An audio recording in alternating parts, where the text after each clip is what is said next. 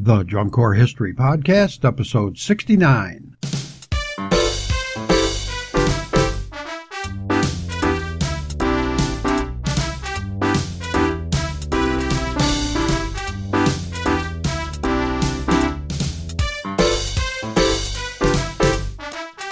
The Drum Corps History Podcast, a deeper look into Drum Corps history.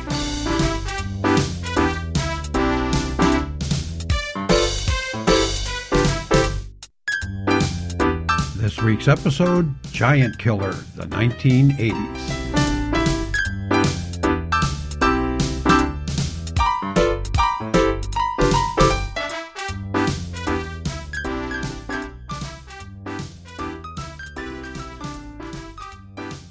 Welcome back to the Drum Corps History Podcast. My name is Ron Allard from Dice Man Radio.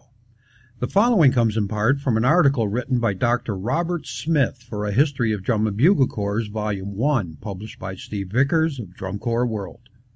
Confidence, frustration, anticipation. The lights faded. Birmingham, Alabama's Legion Field fell silent on August 18, 1979. Supreme confidence. The Blue Devils had again taken no prisoners en route to their third DCI championship in 4 years. Profound frustration. A stunned Phantom Regiment Corps was frozen in second place for the third year in a row after an exhausting campaign. Wide-eyed anticipation. Spirit of Atlanta had just established themselves as a major power. Next year was burned into the minds of Atlanta, and an old favorite from Revere that had quietly moved up through the ranks to fifth. No history of the 1980s can be written without a look at the influential year of 1979. At first glance, this year might seem like an average year for DCI up to that time. The Blue Devils had again won the national championship. The top 12 had remained essentially the same. Thankfully, fanfare from Rocky and the theme from Star Wars had finally been buried. But what was of significance? The Birmingham Championship had essentially unlocked the door to a new geographical region for Drum Corps competition, the Deep South. As sleepy fans crawled into Legion Field for the first morning of prelims, a brand new corps fresh from a trip to England was closing their show with a rather unorthodox but hauntingly beautiful arrangement of the First Noel. Suncoast Sound from Pinellas Park in its infancy had entered national competition. Spirit of Atlanta had roared out of the South in 1979 with a concrete wall of sound and a never-to-be-forgotten supercharged Sweet Georgia Brown. Early, they were unstoppable as they swept through Denver, Colorado, and defeated the vanguard at Drums Along the Rockies. Steamrolling into Whitewater, Wisconsin for DCI Midwest, Phantom Regiment fell at prelims but slapped Spirit back at finals. Nonetheless, the South had become a force to be reckoned with in 1979. The Birmingham Championship solidified the new force, providing a new touring ground and a groundswell of new fans. Quietly, in Memphis, plans were underway to add yet another Southern Corps to the battalion, one which would surpass even Spirit of Atlanta's first-year performance. There are two heartbreaking final positions in DCI's top 12, 2nd and 13th. In 1979, the Crossmen, who had performed strongly all season, were surprisingly and questionably tripped up in preliminary competition, falling into 13th place. In second was a very frustrated Drum and Bugle Corps. The Midwest was ready in 1979 with the heir apparent to the DCI throne. The Phantom Regiment had devised a virtually flawless and striking program highlighted by Saint-Saëns Organ Symphony and Wagner's Elsa's procession to the cathedral from Lohengrin.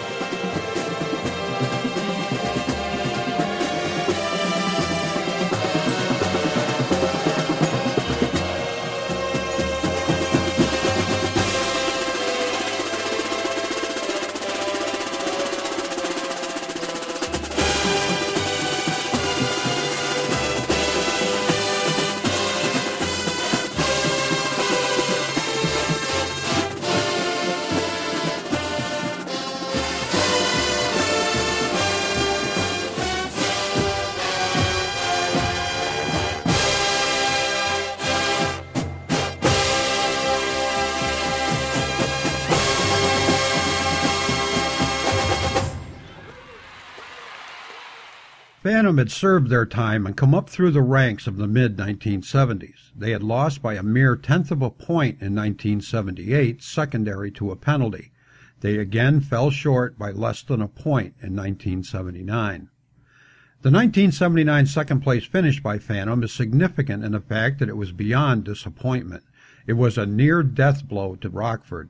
Although magnificent programs would follow through the 80s, the regiment would not again attain its former status until 1989, a decade later. The relative lag of the Midwest, just behind the top three pack, provided an opening which was to be filled by the next heir apparent, the 27th Lancers. Up to 1979, the East had never put forth a DCI champion. Possessing the largest number of units of any one region, the East was rabid for the title. In 1978, the Bridgemen, 27th Lancers, Crossmen, and North Star had knocked firmly on the door. However, it was the 27th Lancers who became the chosen ones to whip the unbeatable California Corps. There you have the basis for an analysis of the 1980s, the greatest decade of drum corps competition in the history of the activity. The South was firmly entrenched, the Midwest had seemingly run out of steam and perhaps the will to fight, but the 27th Lancers were ready for battle. What follows is legendary. The 27th Lancers essentially had no off-season during the winter of 79-80. Through the fall months, the Corps stayed together and was goal-oriented, working toward the magnificent guest appearance at the 1980 Lake Placid Winter Olympic Games. The Corps' participation to this day remains a pinnacle of achievement for the Drum and Bugle Corps activity. When the new decade of Drum Corps competition dawned in June, the Lancers debuted with a trend-setting drill, powerful musical book, and dazzling color guard. This color guard in particular may represent the highest point of excitement and sheer equipment execution ever attained in DCI history and may never be equaled in the fans' hearts. The 27th Lancers were in the enviable position of leading the East Coast powers in an assault on the DCI crown. The Lancers, with the Bayonne Bridgemen literally licking their heels in late season, rolled from city to city with one impressive victory after another. Bested only by the Blue Devils on tour, the Lancers stood firm at DCI East, winning that title 1 week before DCI Finals. As Danny Boy drew to a close on that steamy Birmingham night, George Zingali, 27th's cutting-edge drill designer, left his seat and descended the stairs waving his coat in a frenzy. It was an indication of victory from a veteran corpsman. The applause was deafening. The crowd and corps smelled victory.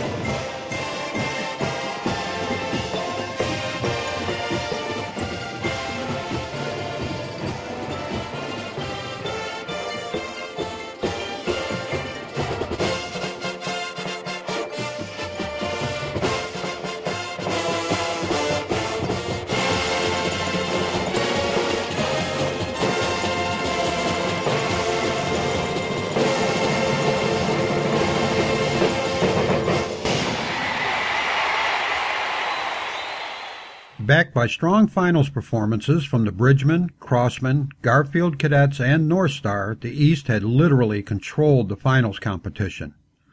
Unanticipated was the fact that Concord had a new record to set with its next title, 4 DCI championships, an unprecedented total, and most importantly, one up on its arch-rival, the Santa Clara Vanguard.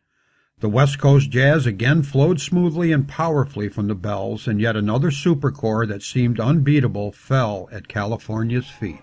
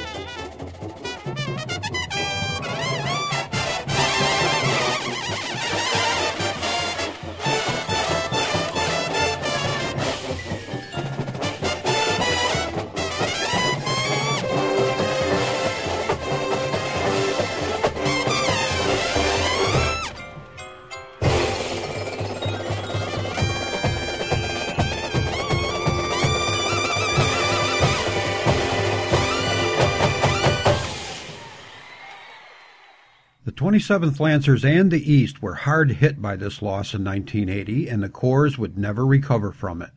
Next to the 1978-79 Phantom Regiment losses and the late 1980s Bridesmaid Vanguard finishes, this defeat ranks as the most heartbreaking of all in DCI competitions. The 27th Lancers were never the same again. No less significant was the realignment of the top 12 in 1980. The Bridgemen skyrocketed to an unheard-of third-place finish on the strength of their percussion and brass scores.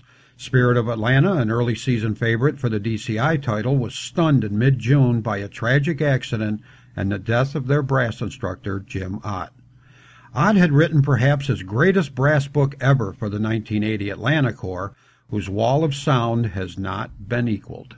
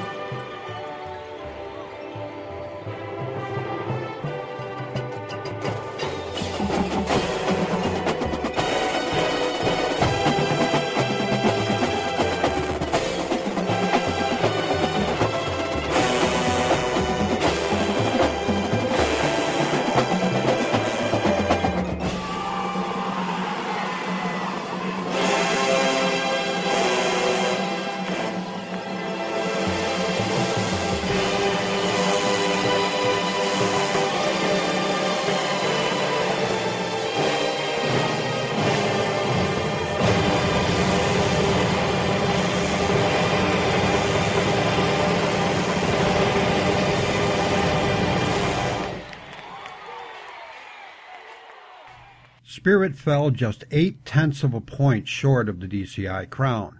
The Blue Stars fell from the ranks of the top 12 for the first time in DCI history, sliding into 13th place, and were replaced by the overhauled Garfield Cadets, a corps that would soon own the 80s. Prior to the 1970s, the major regions interacted relatively little with each other outside of the yearly national championship shows like the VFW and the American Legion Nationals. The extensive tour schedules of today were unknown as the activity was divided, for all practical purposes, into the East and the Midwest. Until the entry of the California Corps in the early 1970s and the Southern units in the late 1970s, the activity was essentially confined to east of the Mississippi River. The troopers were very prominent, but isolated. By 1980, the country was distinctly divided into 4 regions of influence: the East, the West, the Midwest, and the South. What happened during the 1980s was startling. Overall, the total of corps declined from about 250 units in 1980 to around 110 active units by decade's end. It has always been difficult to estimate the number of corps in the active category. The 1980 DCI program listed 66 competing corps in all classes, and the 1988 program listed approximately 75. The causes of this rapid decline and the sheer number of drum corps are obvious, including economic considerations involved in running even a smaller corps in the 80s. The extensive touring required represented a burden most corps could not bear, and the always present pressure to make finals poses a threat to this day. Behind the scenes, the activity shrunk, even collapsed on itself, with the top 25 representing a pleasant facade to the deep problems the activity faced. The organization powers did recognize by decade's end that if the smaller corps' population was not stabilized and a performance forum provided, the very existence of the Drum and Bugle Corps activity would be in jeopardy. Nowhere did the activity decline more than on the East Coast. Crumble would be a more accurate description. In 1980, the East Coast Corps held firmly 48% of the top 25 positions and an amazing 42% of the top 12. By 1988, just 3 East Coast Corps, the Cadets, the Crossmen, and the Boston Crusaders, would appear in the top 25. Why the demise of so many East Coast Corps? The explanation appears multifactorial. In the 1970s, corps sat on top of corps geographically. No region could sustain the number of corps that existed in the East once the Drum and Bugle Corps activity left its local base. This loss of the local base was another 1980s phenomenon when membership of the major corps shifted to a national level in terms of recruiting. The truly local corps' long foundation of the activity died out. One very evident example of this was the loss of the local base in La Crosse, Wisconsin, which because of geographical isolation effectively killed the nationally competitive Blue Stars by the mid-1980s. One could not look at a map of the East Coast without noting the presence of a small or large corps in nearly every major city. The resources, money, and members were bound to run out as the major corps began to compete with each other off the field. A drum corps institution, the Garfield Cadets, one of the nation's oldest units, won the competition for talent both in staff and members. Paradoxically, out of the ashes of 27's defeat and the East Coast collapse emerged the East Coast Knight that would finally find the Holy Grail. Solidification and consolidation produced a long-awaited Eastern champion that broke all standing ovations, but at what cost? Subsequently, North Star, Bridgman, 27th Lancers, and Holy Family Defenders faded into history, with only the Boston Crusaders and the Crossmen clinging to life. In the South, a flurry of activity hit after the 2 Birmingham events. Several small corps sprang up in a region where most people had never even heard of a Drum and Bugle Corps. The area established its own circuit, Drum Corps South, and a championship in the early 1980s. But only 3 units would have any staying power: Spirit of Atlanta, Suncoast Sound, and Florida Wave. Spirit and Suncoast provided each other with the level of competitiveness needed to remain national powers. One curious flash-in-the-pan corps was formed by George Lindstrom in Memphis. Long associated with the Racine Kilties, Lindstrom organized an effort which would surpass Spirit of Atlanta's first-year performance record of 1977. The Memphis Blues Brass Band stormed into 20th place at the 1980 finals, a record finish for any first-year corps up to that time.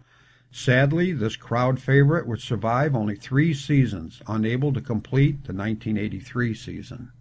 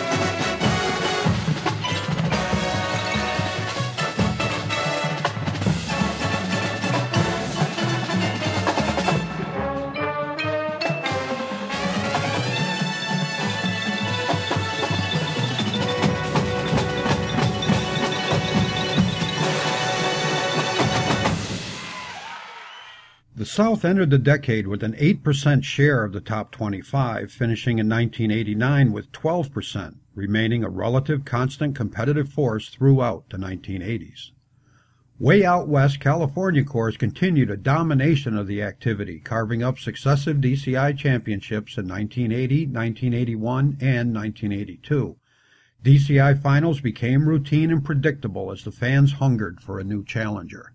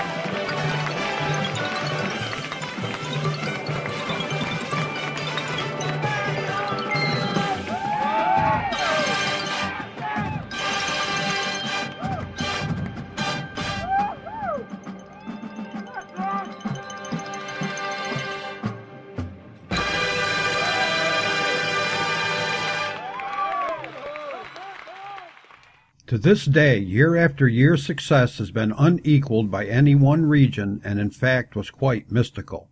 The East, Midwest, and South seemed unable to capture the magic of the West. Each year, the Eastern and Midwestern Corps waited in anticipation of California's eastern migration to competition, and each year the challengers seemed prepared, perhaps overly so at times. 5 additional DCI trophies returned to California during the 80s, and 5 barely slipped through their grasp. The West remained a constant geographical influence, with 20% of the top 25 in 1980 and a full quarter of the finalists in 1989. The Midwest averted a near disaster of East Coast proportions with the influx of new blood following the demise of the Guardsmen to Class A 60 status, the Blue Stars to Class A 60 status, and the Kilties from finals competition. The Midwest, in contrast to the other major regions, showed major growth throughout the latter half of the 1980s. The Madison Scouts, the Cavaliers, and Phantom Regiment held the line for several years before the Star of Indiana, Bluecoats, and Sky Riders entered into Drum Corps competition. The Cavaliers scaled the rungs of the top 12, moving up the DCI ladder past the Scouts and the Regiment to establish themselves as a major power. Green suddenly became the most threatening color to California's eyes.